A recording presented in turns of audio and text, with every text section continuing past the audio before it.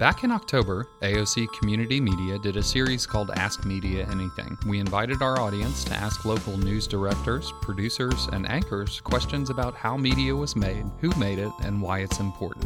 AMA was a live discussion on all of these topics and more. We decided to release it here in the AOC podcast feed for your listening pleasure. Thank you for listening, and we hope you enjoy.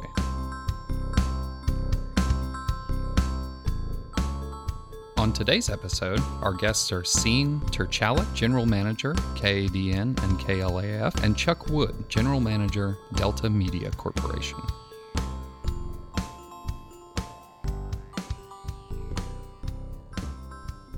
Hello, and welcome to AMA Ask Media Anything. My name is Karen Winters. I'm a professor at the University of Louisiana at Lafayette. And I want to thank you for joining us for this conversation between our local media professionals and you, our audience. Recent research indicates that local media outlets are trusted by a majority of Americans, even as trust in our national news media is declining. And it's easy to understand why Acadiana has trust in our local media. In addition to providing us with important information about our area, they're also active participants in our community. So who better to answer questions about our community and the media in our community than our own local experts? Here tonight to share their insight and answer some of your questions about the sometimes elusive media industry, we have Sean Trcalek. Excuse me. It's a tough one. Sean Trcalek, General Manager at KADN and KLAF, and Chuck Wood, General Manager of Delta Media Corp. To tell you a little bit about Sean, he studied PR, public relations at the University of Louisiana at Lafayette, and before that, he graduated from Vermilion Catholic in Abbeville, where he grew up. And Sean now lives in Lafayette and is the GM at KADN and KLAF.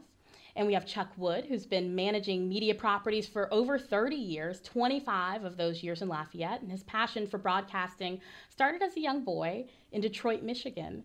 And Chuck is currently the general manager for Delta Media Group. I'm going to tell you our format this evening. Tonight's program is really about facilitating conversation between media producers and media audiences. So if you have a question for our guests during this time, you can use a couple of hashtags to get in touch with us. First, there's hashtag AOC Free Speech Week, or you can use hashtag AMA Sean, which is AMASEAN, or hashtag AMA Chuck to ask us on Facebook, Twitter, or on Instagram, and we'll get those. They'll pull up right here on my tablet. So you can also call us at 337-366-8951. So thank you so much for joining us. We have some really great questions here.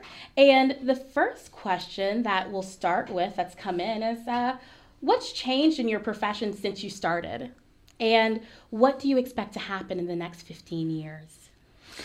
Wow. All right, well, I guess I'll go first. What's changed? Well, the Communications Act of 1996 changed. When I was in this business, I first went to work for a single AM station and then worked for an AM and FM station. And now I have 9 radio stations and 4 television stations that I oversee right here in Lafayette. So that's been a big, big change. And then I guess the second change has been the internet. Mm-hmm. We're in the entertainment business, and there's entertainment available everywhere in lots of different places, phones, tablets, computers. The car has always been known as a radio on wheels, and now it's starting to look like a smartphone on wheels. Right. So, there's just been lots of change. There's I don't know what you call it. There's more variety, mm-hmm. more available outlets for media. Mm-hmm. Yeah, and I'd imagine with all of those stations, more work for you in your case, right, Chuck? It's I don't know that if I'm working any harder than I used to. I just have a few more balls juggling than I used to. Let's see. How about you, Sean? I think I'll echo a lot of what Chuck said. I mean, technology, the internet and technology has been the biggest change. Where people consume television has changed dramatically. Right. Different screens, still on a screen, but just and more splintered. There are more choices for people to consume media. Mm-hmm. but it provides different challenges. Local broadcasting, I think, is still viable, still strong, still important. Both what Chuck and I do. I started in radio, and there's Chuck knows this. It's hard to get radio out of your veins. I was a disc jockey, and it's so much fun. But there are a lot of places that you can hear media or watch media. So that's been a big challenge, and that's been the biggest change. People change, managing people changes, but from a revenue standpoint, from a sales standpoint, I mean, delivering advertising to local businesses is still relevant and has stayed the same. But the technology, the internet is by far the biggest change. And how do you expect the internet to impact what you do in the next 15 years? I wish I had the crystal ball for that one. Right. Yeah, look, it's changing so rapidly. I don't even know that anyone's thinking in the next 15 years. Right. I mean, it's just from year to year. It's light years of where we're 5 years ago. I'm doing things now I didn't even think of 5 years ago when I was in this business. It's we weren't thinking about podcasting 5 years ago. All right, we weren't thinking about podcasting 2 years ago. Right. And now it's one of the most talked about subjects in my industry. And it's things that we're looking into right now. We're dabbling in it, but I don't know if we're doing as good a job as I'd like us to do. But it's there. It's different. Who knows what's going to, as generations change, the needs and the type of media that's being used change. I hired a young woman with our company about 18 months ago, and not long after I hired her, we were having the conversation. So what do you listen to on the way to work? What is it you listening to? And she goes, well, I listen to podcasts. That's the first time I had someone bring that up to me. It was 18 months ago. So, I think it's, the internet's going to rule it. It's all going to go that way eventually. There still is a need for over the air. And I think there always will be. This past hurricane in Florida, every cell tower was down. There were still some radio towers getting the information out to people. That's going to be important. So, but I wish I had that crystal ball. Right. I agree. 15 years just doesn't even seem fathomable anymore, to imagine what's going to go on in 15 years. There was a time when, 5 years seemed even manageable, but things change so quickly. I don't know. I mean, I'm like Chuck. I don't know what the crystal ball is. What I do know is that there will always be a need to know what the weather's going to be like. There's going to be a need to know what's going on in our kids' school. There's going to be a need to know what roads are closed and where the hurricane is and where the traffic crashes are. And local media is going to continue to provide that. I just don't know exactly how. I know that neither of our companies are going to become nonprofit, so we're going to always have to find a way to monetize that. Right. I think we have to be very flexible. I hate to keep speaking for Chuck, but we both work for smaller local companies. I mean, we're based out of Houston, but we're a 2-market company, and there's advantage to that we can, we aren't stuck in a mold of, well, here's how we do things. For us, it means we can adapt and change, and the old cliche, you don't say we've always done it this way. That just doesn't exist anymore. What we did last year is really becoming irrelevant. Right. So always staying on the pulse, always keeping up and being flexible. Okay. So another question that's come in is, who's your professional hero, mentor, or idol? Wow. I had a man that I worked for back in the late 70s in Tyler, Texas. He's now deceased. His name was Bud Polisek. He and a banker and a guy that owned a trucking company bought the radio stations that I was working at. And he put faith in me to become a manager, to become a sales manager. And, it was funny. He looked at me and goes, "You're going to be one of my projects." And I kind of laughed.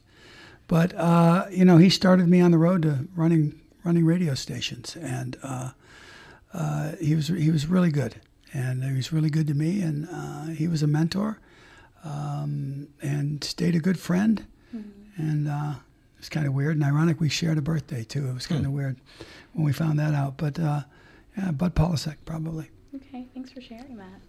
There's, for me, a lot of local, kind of anybody that took a chance on me and believed in me. There are a lot of local Acadiana legends, that stand out. And guys like Mike Mitchell and I worked together in radio. A lot of radio guys. Mike Mitchell, a guy named Tom Will was a general manager who promoted me into management. A guy named Dick Harbison, Tom was at Channel 3. I started my TV career at TV3. Tom, put me in management. Dick Harbison put me on the trail to, hey, you need to step up your education and learn everything about the business, because one day you'll be running stations. I worked for a guy in Monroe and in Knoxville named Joe Carrier. Joe was I call him a broadcast giant. CBS affiliate board, BMI board, NAB board, and Joe just kind of, took me under his wings and said, "I'm going to teach you everything about the business, everything you're willing to learn." And the guy I work for now, the CEO of Bayou City Broadcasting, is a guy named Dwan McCoy, and I'm just learning every day, primarily leadership things. At this point, it's not to teach me about television and about broadcasting, about sales techniques, but it's about motivating people and leading people. Right. And I would imagine multiple generations of people. Yeah. Very true. There's a very big difference in our business between motivating salespeople, motivating an engineer, and motivating, an MMJ. And you're right. Different generations of people, and having to adapt to the way that they want to be led. But my job day to day is a leadership job. It's not blocking and tackling. It's motivation. Right. I want to dig into a little bit more of kind of what's going on currently in our current media and social context. So one question came in that asked, with everything we used to consider reliable news now being suspected to be fake news, how does a consumer know that you're on the up and up? I'll pass that on to Sean. He has the news channels. I don't. So I'd like to be cliche and say if it's local, you can believe it. And I think as a general rule, that's true, because we are local. We live here. The people that work at my station consume my product, and they care about what's right for their families. They have no vested interest in putting out fake news. We don't have agendas on a local level. I think we've gotten local media, local television stations, local news operations have gotten lumped in with, quote unquote, the media, which for me is national cable news, which is opinion based. And so that's problem one. We are not opinion based. Our news, we don't have angles. We try to cover all angles of stories, and we try to stay away from national stories unless it's relevant to Lafayette. The internet's also, there's no fact checking on the internet. So there's that. People see things online. I think that not knowing what to believe stems from the internet, from not knowing what to believe online, and from also hearing things on the internet that tell you not to believe the media. I think you hold your local guys accountable. Meaning, if a television station runs something that's factually inaccurate, you let them know. I know that people can call me directly, and they do. Our advertisers are more connected to us than they are nationally. So if my advertisers know that I'm going to be fair, they don't really care what political opinions are. But if we do something that's fake, I'm going to hear about it from my advertisers. Right. you could say cross-check things, but I hear people every day saying, well, but I don't know what to cross-check. Where do I go to cross-check to find out if something's accurate? Mm-hmm. If it's local, I like to say if it's local, you should expect to believe it. Mm-hmm. Yeah, I think the fake news phenomena is more of a national issue. Mm-hmm. And as Sean said, probably, and look, I'll be frank, I don't even watch them, but the cable news channels, I can't watch that stuff anymore. Yeah. You know, I'm in the media, so they say. Fortunately, my company is different. We run entertainment media. Mm-hmm. We're 100% entertainment, television and radio. Mm-hmm. So I don't get into that game often enough. Well, I don't get into it often, luckily. But I think that's more of a national phenomenon. I think it stems from the news channels. I will add that. I don't want it to go without being said that it is dangerous.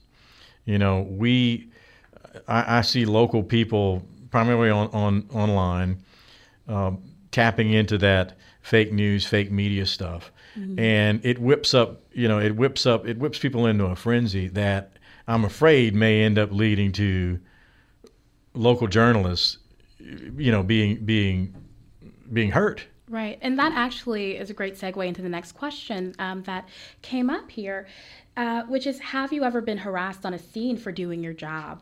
Were you threatened? Were you harassed verbally? Were you harassed physically? And what was that like, or how did you feel? I have not. I mean, I've been, you know, in the old days as a shock jock, I've been thrown out of places, you know, for doing goofy things that I'm not proud of 35 years later. Yeah.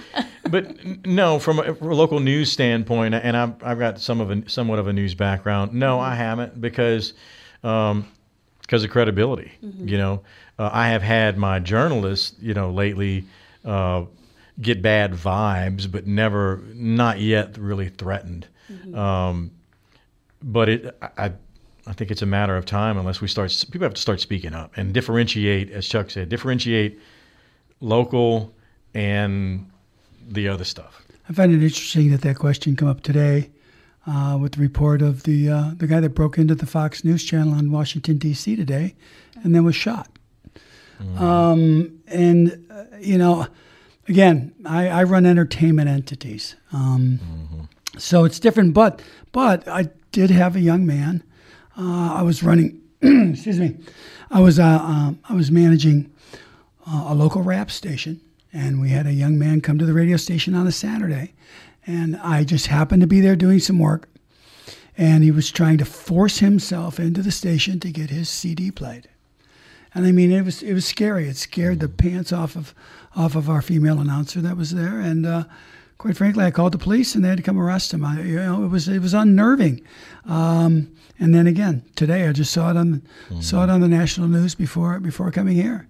A guy broke in, kicked the doors in at the Fox affiliate in Washington D.C., and the guard shot him in the chest. It can be scary. People. I think. I don't know. I don't know if it's mental illness. I don't know if the guy's hopped up on some drugs. I don't know. And they didn't say anything about it, but it can get scary out there. And I think for whatever reason, people can get scared. I think for some reasons, people see what's going on in the national media and they blame the local outlet. And I think that's kind of what happened today. So, yeah, not much happens like that in Acadiana, thank God, knock on wood, okay? And we hope it can stay that way. Right, and I think that's why conversations like these are so important, because there is a real difference, right, between the 24-hour cable news stations and who produce content, right, to keep things on the station for 24 hours a day. Right? We're there to serve an audience. Radio stations. Chuck's got multiple formats that are there to entertain. Multiple audiences. I'm there to serve. I want people. We need people to listen to us and watch us. So I've got a vested interest in reflecting what the community is and wants to see and wants to hear and wants to know. But I think because we're broadcasters and we serve everybody, there's kind of some inherent risk that, you're going to have, you're going to interact across paths with people that quite honestly aren't, as my dad would say, aren't playing with a full deck. Right. We didn't. That's another thing that's changed. 30 years ago, we didn't really worry about security in our radio and TV stations. Never. Now we got it. Right. No. Right. Let's see. I have another question that's come in from Brother Jay from Lafayette. He asked, where is the Black media representation, and how have your organizations tried to incorporate the Black viewpoint? Well, I can tell you that as part of Delta Media Corporation, we own and operate Z105.9, which is an urban adult contemporary radio station. That is a segment that, in my opinion, at times gets underserved. There's 3 or 4 African American targeted radio stations here in town. We have the only one that has a live morning show. Okay. Because of the finances or the search for ratings. You have a satellite morning show out of LA. You have one out of New York, and that's what's on my competition. And we have a local show. Joe Dupree does the show every single morning. He's here. He has local community leaders on the show with him every week, and they try to address issues and talk and feed information to the local community. So, where I sit, I think we do a darn good job. So it is being represented. Is it being represented totally? Well, maybe not. Dollars are not dictating that. Public companies are doing things a little different. We're a local company, and we like the fact that we are live and local with local people in the air. Okay. I'm proud of the work that we do. We answered a great question and says something about us. We are Bayou City Broadcasting is in Lafayette and Evansville, Indiana. We are owned by the only independent African American television station owner in the country. The only independent African American television station owner. So we're cognizant of diversity. We deal with it every day, but we don't. If we're doing our job, as a television station, as a broadcast TV station, if I'm doing my job properly, I'm representing everybody. This is as far as TV goes, is a heavier. We have a heavier Black population than is normal. We're, close to 30%, which is high. Right. So we've got to deliver news and entertainment programs that meet that broad audience. We try to make sure that our on-air talent matches the community. Both of my sportscasters are African American. I've got an African American anchor. I've got African American, 3 African American MMJs. It's to represent the community and to represent the folks that are watching the television station. But diversity is important to us, and multiculturalism is at the root of our company. That's excellent. I'm personally proud to hear all of that. Yeah. Okay. We have another question. I'm not sure that we're going to have the time to get to it, but one that just came in is, why are there no liberal talk shows in Acadiana? And if you watch SNL, there might be some debate about whether or not there is a liberal talk show in Acadiana. Chuck can speak to radio, specifically with radio, but my owner has addressed, the guy I was just talking about has addressed this before. It's revenue. Right. It's revenue. He's had African Americans reach out to him and say, he's served on panels with other African American radio owners who've gotten criticism. Why do you guys air conservative radio? And those guys are like, they say, so that I can employ African Americans because I get revenue. It's a ratings game. Okay. Yeah, it's excuse me, on the radio side, it's been tried. It's been tried many times, and it's not succeeded because of the revenue issue, plain and simple. But I've not been involved with it. the only talk station that I'm involved with is a sports station. Okay. Mm-hmm. So I don't get into that game, and but that seems, just from what I've read and what I've watched over the last 30, 40 years. Yeah. Well, thank you so much, Chuck Awesome. and Sean, for being here with us today. And thank you, the audience, for joining us for this episode of Ask Media Anything. We hope that you've enjoyed watching us and learned something from this conversation. And please stay tuned. We'll have Christian Mader, executive editor of The Current, up next at 7:30. And you can visit aocinc.org to find out about upcoming episodes of Ask Media Anything on AOC. And until then, we encourage you to stay engaged and informed with your community. Thanks for joining us. And thank you.